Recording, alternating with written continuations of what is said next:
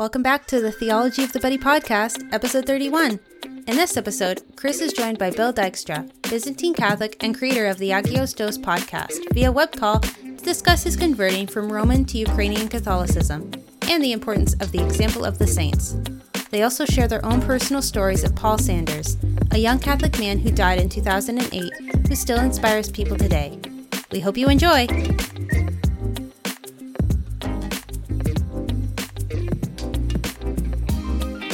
This isn't awkward at all, is it? That is not awkward.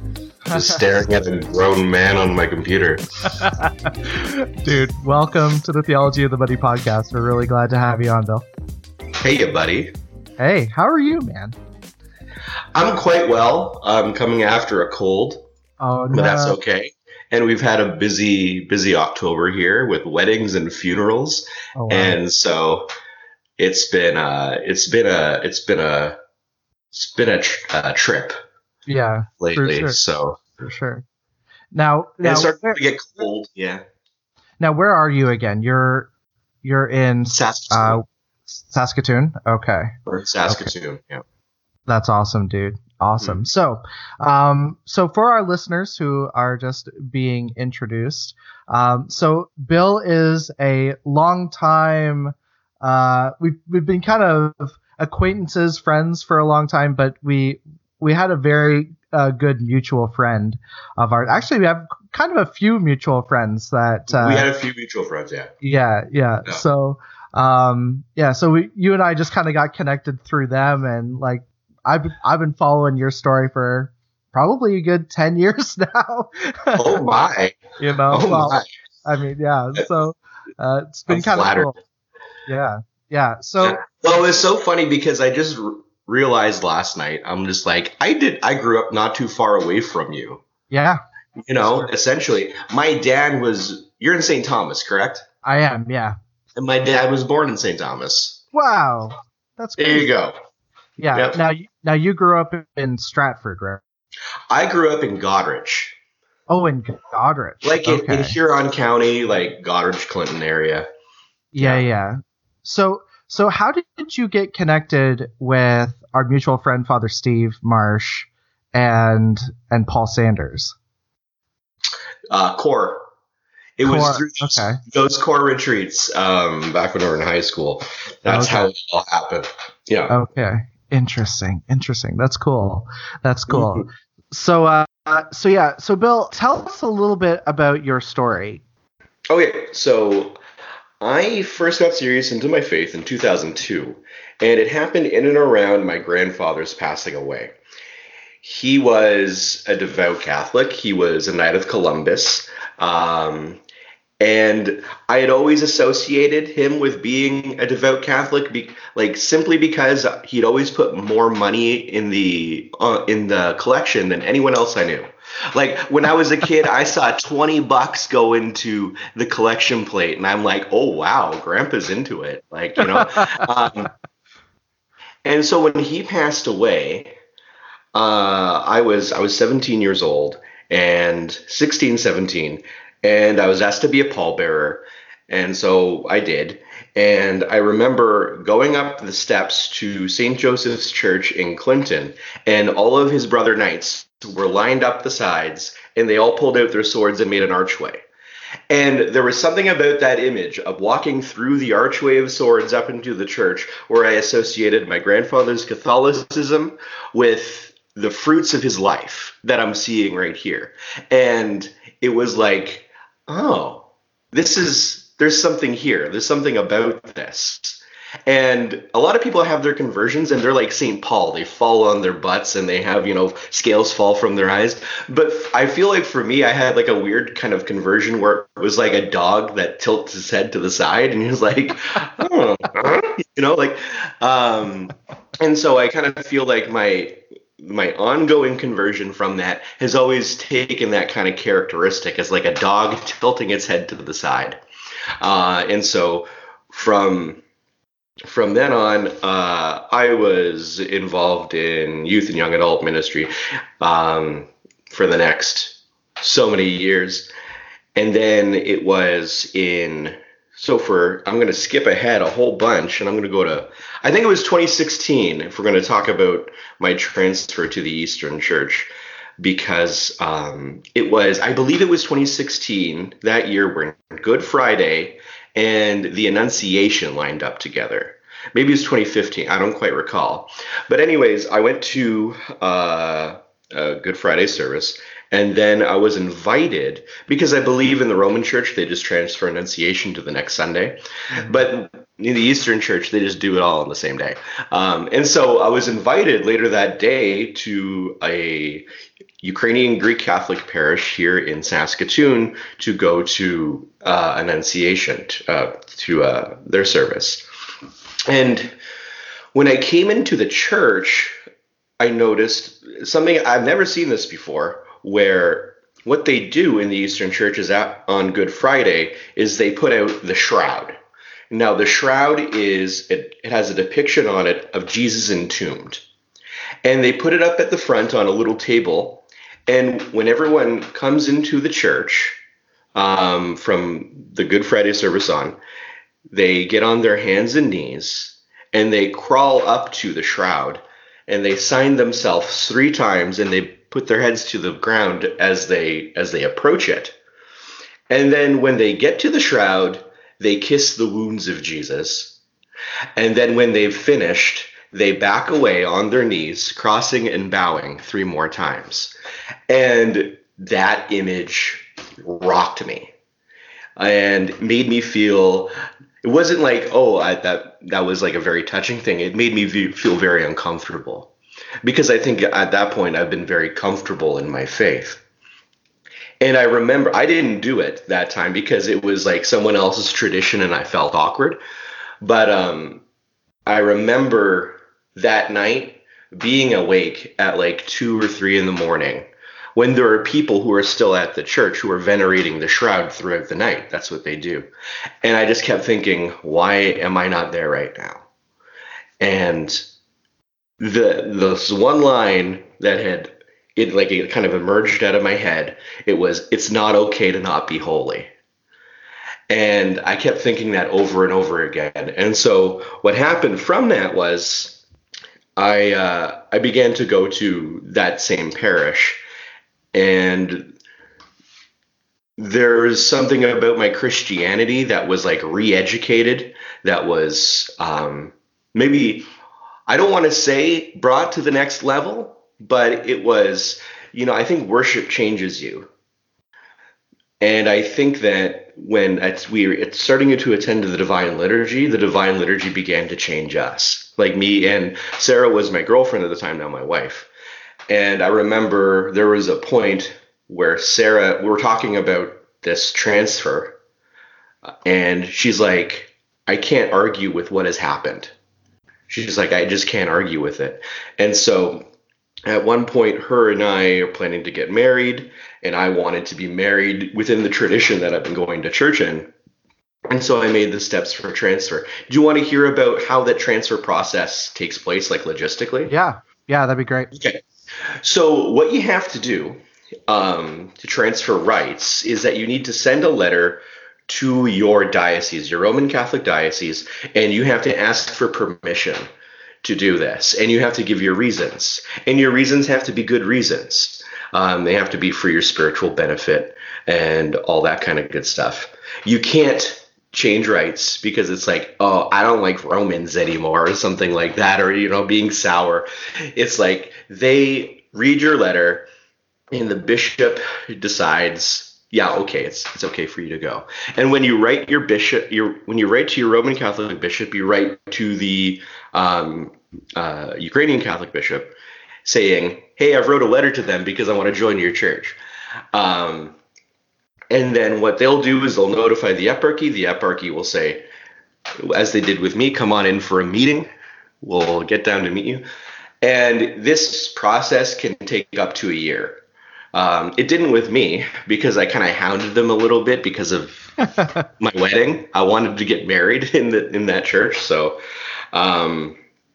what happened was, it was really funny. It was in February, and I went to this meeting and I was really nervous because I'd never met Bishop Brian before of the eparchy. And it was like, for me, kind of climactic, like here's the moment. And it's really this legalistic thing that needs to get done, right? And I sit down with him and he looks at the letter and he's just like, yeah, I don't see why not. And that was it. I was just like, oh, I thought I was going to get grilled. I thought I was going to be, questioned. You just want to be a priest or something like that. But then none of that happened. And so, and so they send a letter and it's put in your file at the parish that you were baptized in, that this person is now an Eastern Catholic. And I love the Eastern Church. I love Divine Liturgy. I love our saints. I love everything about it. And it's really just a love for Jesus and a love of being Catholic. Yeah. Dude, that's so cool. That's so cool. So Sarah, at least from the beginning of the podcast, was saying that she hasn't yet switched rights herself. Is that still the case, or has she made the jump? Yeah, it's still the case. There's no practical advantage for her at this point because she's married me. She's technically, in the church already, just not on paper. Okay. And so there hasn't been that impetus to do that, but sometimes as a gesture she might want to do it one day, but yeah, she hasn't yet. Yeah, that's cool. So one of the things that I thought was kind of cool too, listening to your podcast, was Sarah was saying that she was learning how to write icons. Is that still a thing? Oh, totally. She has written 3 icons. She's done, you start with the guardian angel, and then you go to what she's done next. What did she do? She's done St. Nicholas and St. John the Forerunner. And so we have those 3 legit icons in our house. And it's so weird because to look at like a print of an icon, it's a beautiful thing. But when there's something that draws you in about a real hand-painted icon, and it's so weird because it's like you can sit down with it and almost get entranced by it. It's so neat. And now she's working on St. Michael the Archangel. That's awesome. Yeah, she's in a class and she's being taught right now, and it's kind of funny because I think I'm a little more industrial in my approach to things, and so and her not so much. So I'm like, I just want her to pump out these icons, and we just have tons of icons. But no, it's a process, spiritual. So yeah, she's still writing icons, and I have big plans for my wife with her icon. Yeah. That's awesome. Yeah, dude, I gotta tell you, like for me, like I've always had a big love for the Eastern Rite and for iconography and things like that. I remember when I was in the 7th or 8th grade, shortly after I had my initial conversion or reversion, whatever you want to call it, I ended up visiting the Orthodox Cathedral in Washington, D.C. And and it is wall to wall icons. And I remember walking in there, and I feel like that was a turning point for me in terms of even just understanding what the liturgy is, because it just having the saints surround you as you're adoring God, it's such a cool thing in it. And our one of our previous podcast guests, Steve Picorni, he's also Eastern Rite, and he was saying, like how looking into the eyes of these icons, like we've become a culture that doesn't know how to connect with one another, and the just iconography itself it forces you to become essentially more human, because you are essentially looking into the eyes of these saints all through Divine Liturgy, and it's, yeah, I don't know, like, do you find like that's the case for you, that like when you see icons that it leads you into a deeper sense of prayer and worship of God? Oh yeah, totally. Yeah, the eyes will get you. Like, and it can be uncomfortable sometimes because you have this distinct feeling of not just looking at something, but something looking back at you and seeing you and all of your stuff. And so, for good or for bad. And so it can be uncomfortable and it can be like pretty intimidating. So I know this priest who said that he just liked preparing the boards for icons, and that's all he really enjoyed doing for the longest time. And he realized it's because he was afraid to look upon the face of the Lord and stand before him face to face, that he was afraid of that. So he was just, delegating himself to the boards, and that's it. And so it was just like, dude, that's a slayer right there. Like, Yeah. Yeah. Dude, yeah, I just absolutely love it. And like, so when I heard that Sarah was learning that, I was like, what a gift that is for you as a husband too. And she's also like incredibly talented in other ways too. Like she's a musician, right? She does music stuff. Does music. Yeah. So cool. So cool. Yeah. So we hear often, especially since John Paul II, that famous line that the church needs to breathe with both lungs, the East and the West. I don't think that's really been realized. Like, how do you think, like, what do you think of that quote? And like, how do you think that quote can be better realized? Well, you know what? It's kind of funny because after becoming Eastern Christian or like Byzantine Catholic, you realize that there's a great diversity amongst the Eastern churches. And so that line, breathing with both lungs, is like, it's not real. Like, we're like 1% of the church, I've heard someone say, so that's a really tiny lung. And also I think that I feel bad criticizing something the Pope has said. But like, for me, there's a lot more nuance than just another side of the lung.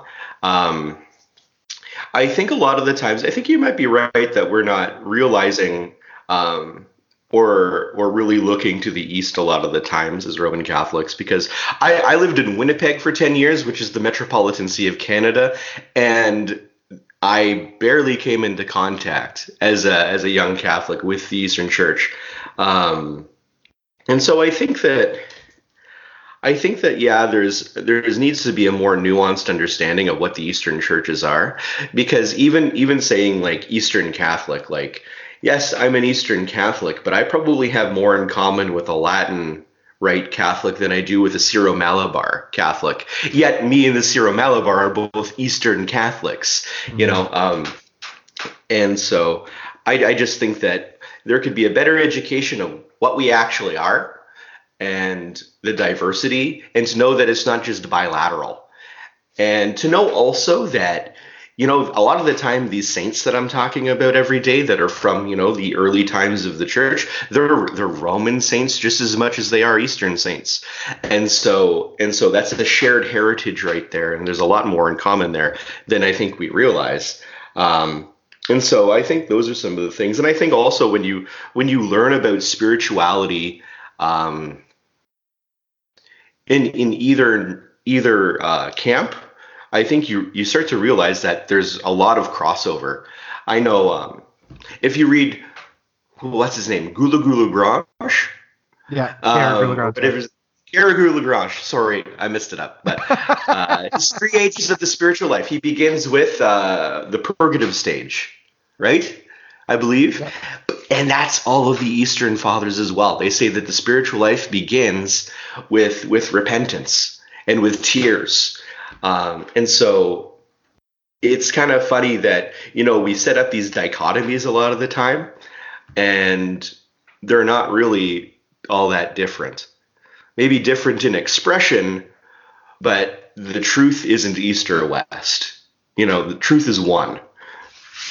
And so, yeah, those are just some things I think that your question kind of inspired in my head, because I'm always criticizing that line, breathing with both lungs, and I always cringe just a little bit when someone uses it. So it's very funny that you asked me that. Yeah, yeah. No, I gotta tell you, like for me, like I find that I find a lot of life in reading stuff, even essentially from the Orthodox side of things, like the Philokalia. Yeah. I love that. I love that book so much. Well, it's not just one book; it's multiple books, but I just absolutely love it, and it always knocks me on my butt reading that. And like you were saying, the way of spirituality in both sides. Like you definitely if you read The Way of the Pilgrim, have you read that book? Right. I started reading that book. I didn't finish it for whatever reason. I think I finished right before, or I stopped reading right before his trip to Jerusalem. Okay. So I mean, even in his story, you kind of see kind of the lived experience of what you were saying, that he goes through those three stages of the interior life, it seems. Yes. And but again, it's not put in those Roman quote unquote terms. I think it's so cool, and I think we have a lot to learn from the Eastern Rite, and especially when it comes to things like the focus on repentance and the focus on conquering self, and destroying the vices, and the passions. You don't hear a lot of talk like that, especially in Novus Ordo circles. But I mean, you do hear it more so in the Latin Mass crowd. But even still, there's, I mean, how many times in the Byzantine liturgy do you hear "Lord have mercy"? Totally, yeah. There's that recognition of just that need for that repentance, and a constant recognition of our own sins. I just love that. So I kind of wanted to switch gears a little bit. So, like we said at the beginning, you and I share a few mutual friends, but in particular, one mutual friend by the name of Paul Sanders, who sadly passed away in 2008. And you wrote this really awesome blog that I'm going to link in the show notes, about him and about his about the way that he inspired you. When I was thinking about this podcast and the fact that what this month signifies, I was thinking about the fact that we don't just always have to look at people of the distant past, these great saints from 300 AD. We have people like Paul, who even to this day, if you go on Facebook, he still has a Remembrance Facebook. People still go on there and ask him to pray for them, which is kind of an interesting thing to see. Paul, you really see that Paul in his Catholic faith. Paul was, from a very, from a young age, really took his faith seriously. But he became really, later on in his life, really became an inspiration to a lot of people. So yeah, maybe, I don't know, do you have any interesting or inspiring stories about Paul that you can recall that kind of inspired you in your own faith? Oh man, he was such a big part of my becoming Catholic. Well, not getting into the Catholic faith. Really, I never had any biological brothers, but there's no question in my mind that Paul was my brother, because being so close to the man, and always our friendship, I think, was centered around that highest good that is God. I think that his time in Winnipeg, we were roommates in Winnipeg. I'll share this story where I think he really understood the little way. He was like my Saint Therese in a sense. Saint Therese is also my Saint Therese, but Paul was also a reflection of that, because he was a carpet cleaner in Winnipeg for years, and he really even carpet cleaning he internalized in a really special way, because someone asked him at one point what he would do if he was called to clean carpets at the Morgentaler Clinic. And his answer today still makes me feel uncomfortable. His answer was, I would do twice as good a job, because no one will be changed. Because no one will be changed if we don't love. And that to me, it's just like this moment, this kind of very Pauline moment that always challenges me and makes me feel very uncomfortable, because there's a point where it's just like love makes you think dangerous things. And so that has echoed every time I think about Paul. Those are one of the stories. And there's actually has been a story that I remember Paul talking about in our kitchen one day, that it's been like reverberating for me lately, and it's very embarrassing, because it's very emotional and like kind of mamby-pamby, but in the best way, because he was talking about the love of God the Father for his children, and our worship and our coming to God is like giving him a picture that we drew. And it's like, those things that kids draw where it's like scribbled and everything. It doesn't look like anything. And he looks at it and he says, this is amazing. I'm putting this up on the fridge. And that's what our worship of him and our prayers to him is like. It's like this dumb coloring, mess. But that he still honors it and he still loves it. And just reflecting on that, on the love of the Father, that he doesn't see us trying. And though we may fail, he doesn't want to punish us for trying. He loves us for trying. And that is something that I've been thinking about lately. And so Paul, in his little nerdy quips, it's still affecting me today. Yeah. No, so one of the things that you said in your blog, and I found it incredibly well worded. So I want to quote it here. You said, there was a certain vivaciousness about Paul. He sought to integrate Catholicism in his life with a sense of carelessness. To demonstrate this point, in high school, he had illustrated a portrait of the world sitting in a well of a toilet with an arm reaching up to flush the lever. A little on the nose and adolescent, but you literally get the picture. He was someone unsatisfied with the status quo and was eager to accept an alternative to it. I found that so true. Like, so for me, like I grew up really in the music scene, like in the punk and the hardcore crowd. And I think of all the people that I've met, Paul was the only one who really truly personified what it meant to be punk. And I think he is what the punks desperately wanted to be. Totally. I think Paul, in his very person, just lived his life, like you said, like in a very detached way.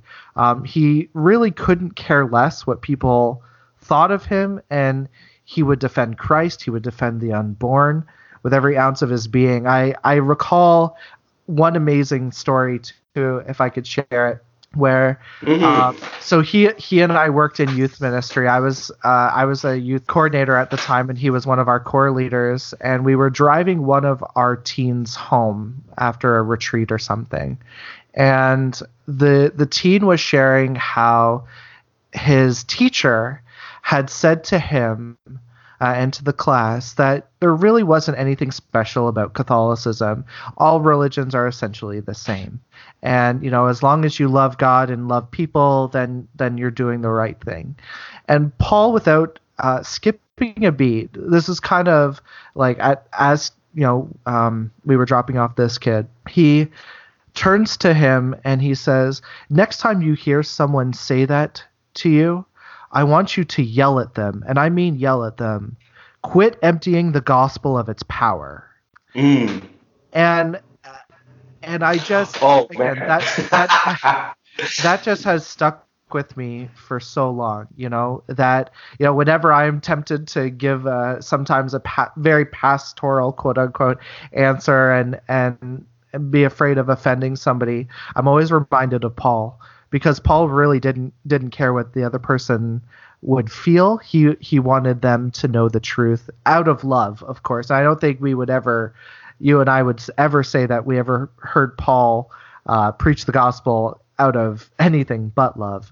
But you know what I mean? So I just, yeah, I found his life still to this day incredibly inspiring, and so, yeah, it's cool, like tying in back with what we were talking about before with your podcast.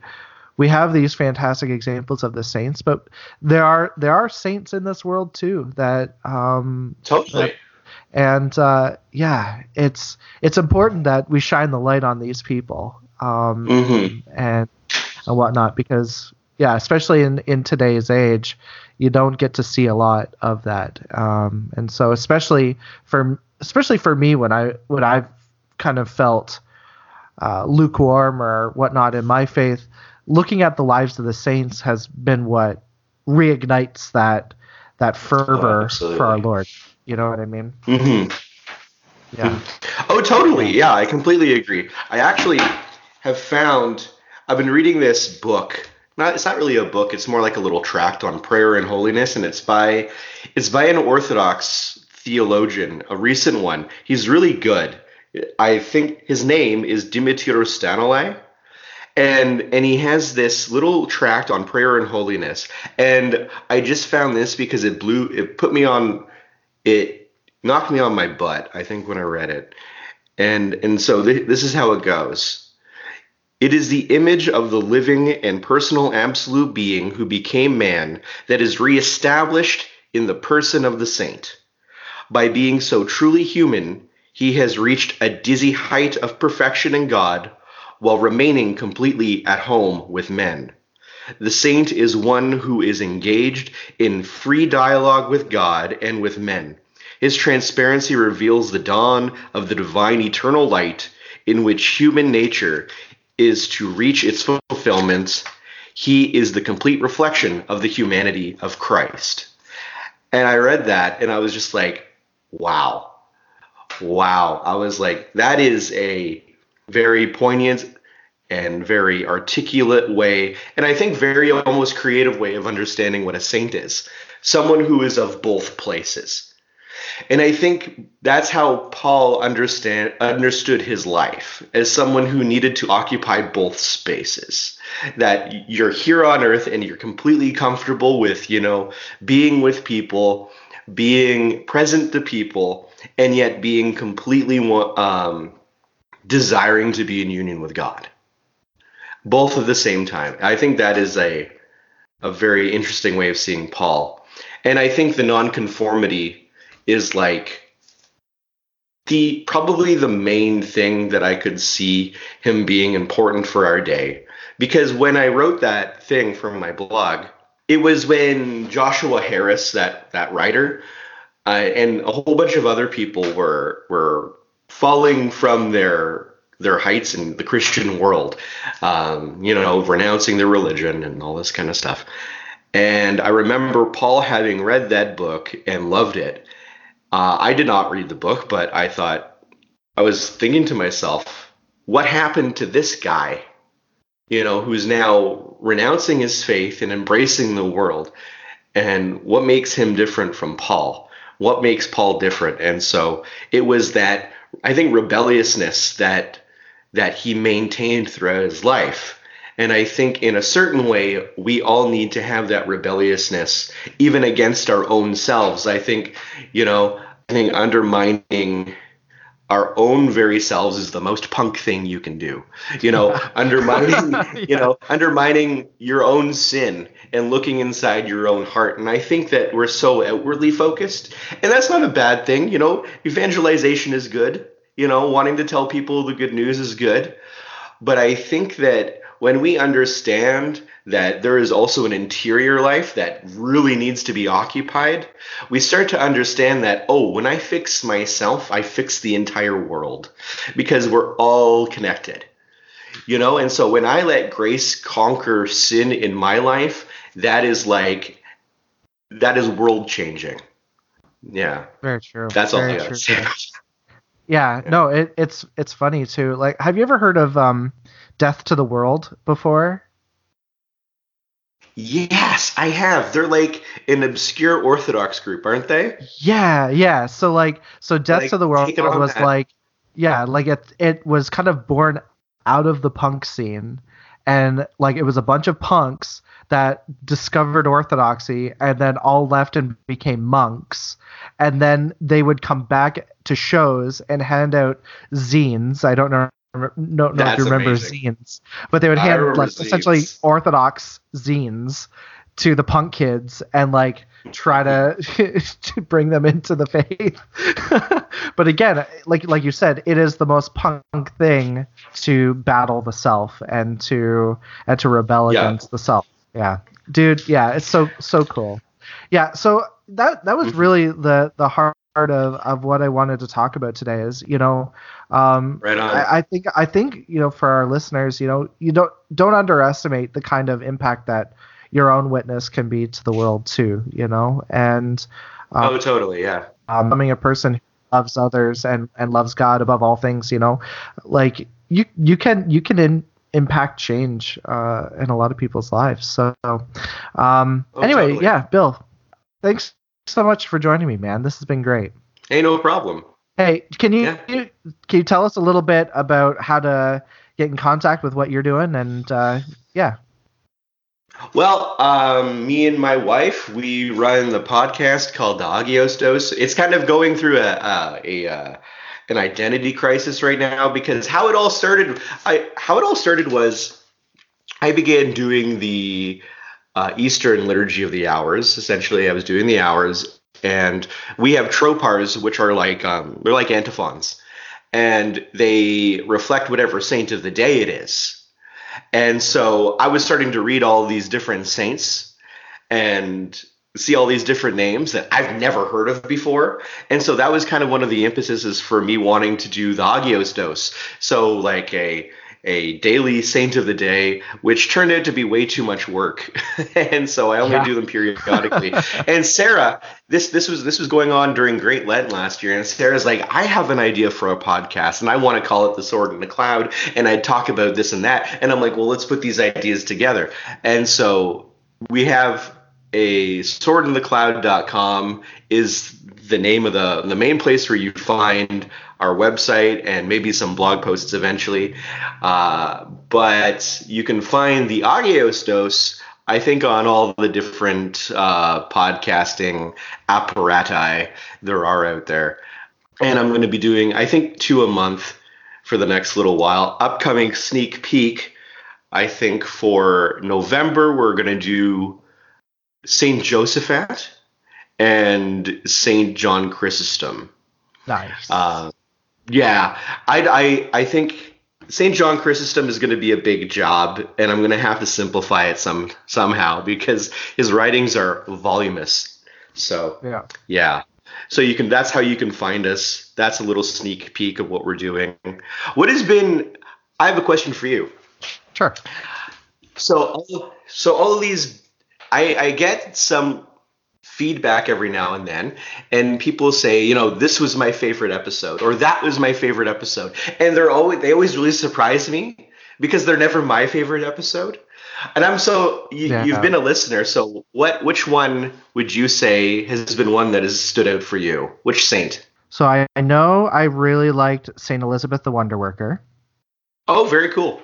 I like the original, like the ones in the beginning. I've listened to a bunch on like different platforms. So like sometimes I'll listen like on Spotify. Yeah, I mean the thing that I found very interesting was the so Saint Elizabeth the Wonder Worker and Saint George the Great Martyr, because that was that opened my eyes to really understanding Saint George in a way that that I hadn't. So yeah, I would say those two. Like Yeah, man. What's really cool, and I was talking to Sarah about this last night. It's really cool doing these stories of the saints because in no other way, unless you're at a live interview, you're never being shown a person while that person is with you right there. Right. And so here you are listening to a podcast about, Saint Vladimir or, Constantine, and he's right there with you as you're listening to it. And there is no other experience that you're going to have unless you're at a live, interview of someone still living, Right. where that takes place. And I was just like, that's kind of a cool thing that I've never thought about before. Yeah. Yeah. Yeah. The one on Saint Olga was also really good. I remember. Oh, yeah. Yeah. I mean, that's the thing. Like, it's one of those things where, like, not all the stories hit you at the time, but like sometimes, like you'll go back and you'll listen, you're like, oh yeah, it's kind of like reading the scriptures too, right? Like you can read or like any spiritual book, you can listen to a story and it just doesn't necessarily click right now, but then you go back and you're like, oh yeah, dude, like this is the stuff, like yeah, absolutely. Yeah, it's interesting how saints like they will follow you and they won't necessarily give up on you, but they'll find you when you're ready. Yeah, totally. Is there a Byzantine saint that you really absolutely love that has kind of captured your attention? Oh man. You know what? When I did the episode on Saint Demetrios, I felt like a call almost. Like I felt like an impression that maybe I should do Saint Demetrios. So he's been one lately that's been kind of great, and he's not strictly Byzantine. One of our saints that I really love is Blessed Vasil. Blessed Vasil Velichkovsky. He was in USSR, like Soviet camps, because he was a bishop in the Ukrainian Greek Catholic Church. And he was tortured and, brutalized for years. And then when he was released, they flew him to Winnipeg in 1979. Wow. And he lived a year. He lived a year there, and then he died. And I think it was maybe 20, 30 years ago, they dug him up, and he's in Corrupt. Whoa. And he's in Winnipeg. What? He's in Winnipeg. I think there's a toe that was frostburnt or whatever. What do you call it when you're? Anyways, the toe fell off, but the toe was dead before he was dead. But he's in Corrupt and he's in Winnipeg, and I have a little icon on the wall of Blessed Vasil, and there are stories about him.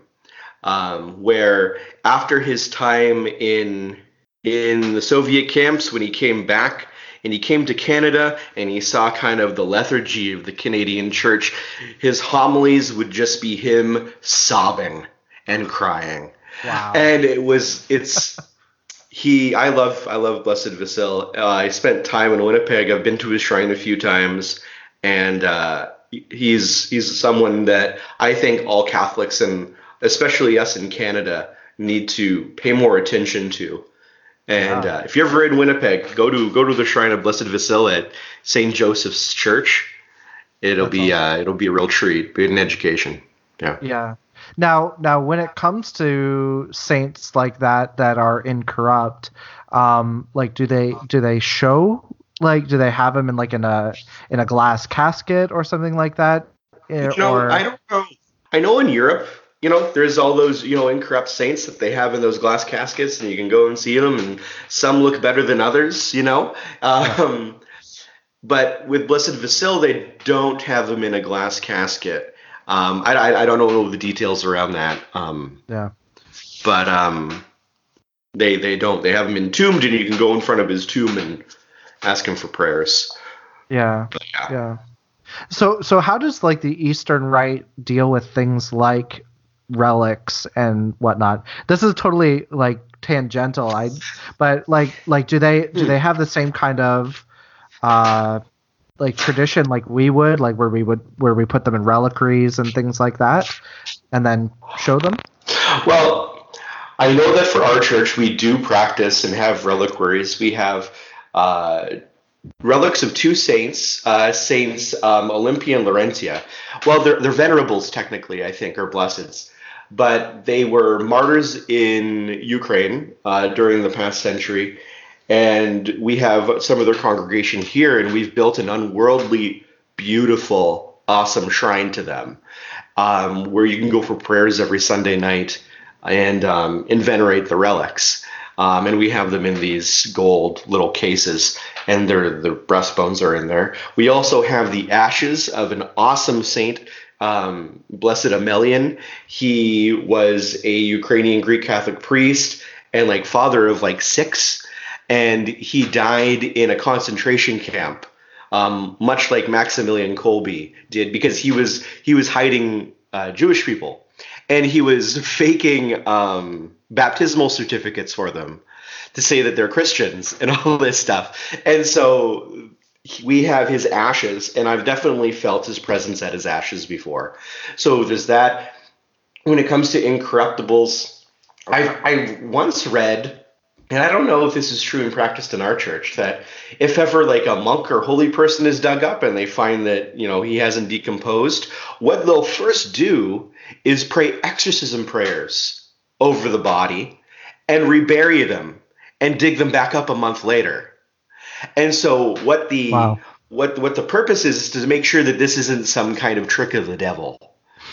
And so, like, what faith is that? Like, you dig up this holy person, and he's totally cool, and he's totally, like, looking great, but it's like, but let's see if this is actually from God. It's like, that takes faith, I think, I'd be pretty eager to just be like, let's put him in a glass casket. But yeah, I read that somewhere. I don't know if it's actually practiced in, like, universally, but that was just a funny thing that I remembered. Yeah.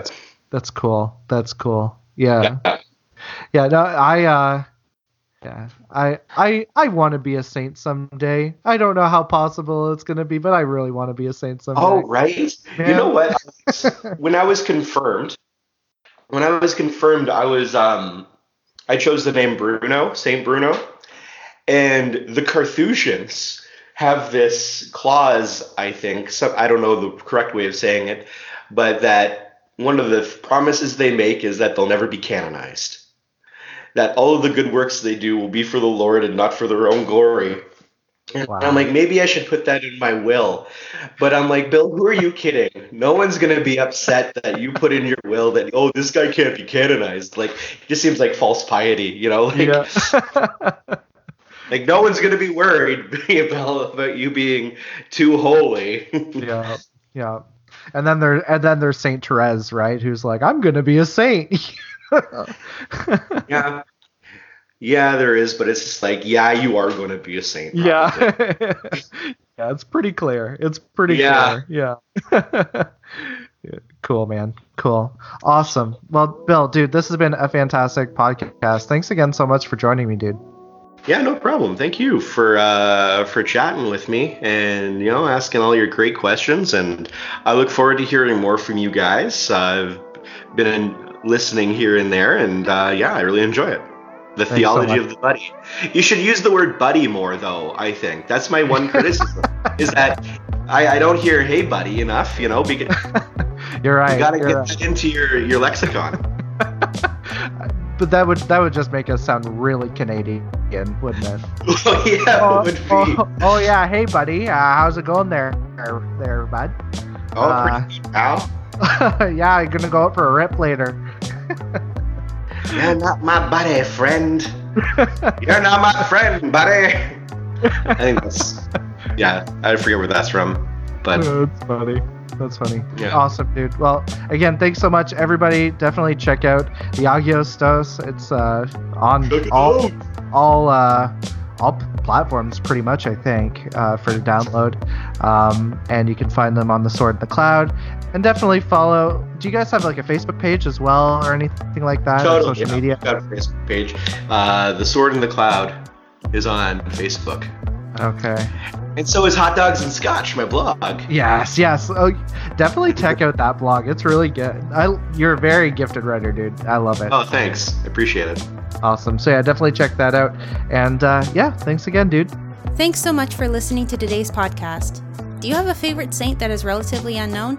Message us on Facebook or DM on Instagram at Theology of the Buddy, find us on Twitter at TradFriends, or email us at theologyofthebuddy@gmail.com. You can also send us a voicemail via Facebook Messenger.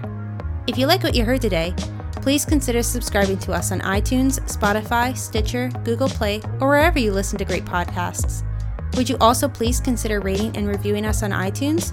We'd greatly appreciate it, as it helps us to get noticed within the larger podcast community. Next week, we are joined by Katie Ruvalcaba, a convert to the Catholic faith and live stream personality and food streamer. What made her convert? Mormons. That's right. If you want to know more, you're just going to have to tune in. Make sure you're subscribed so you'll know when it comes out. We'll save you a seat at the table. New episodes are released every Wednesday. So until then, stay tratty.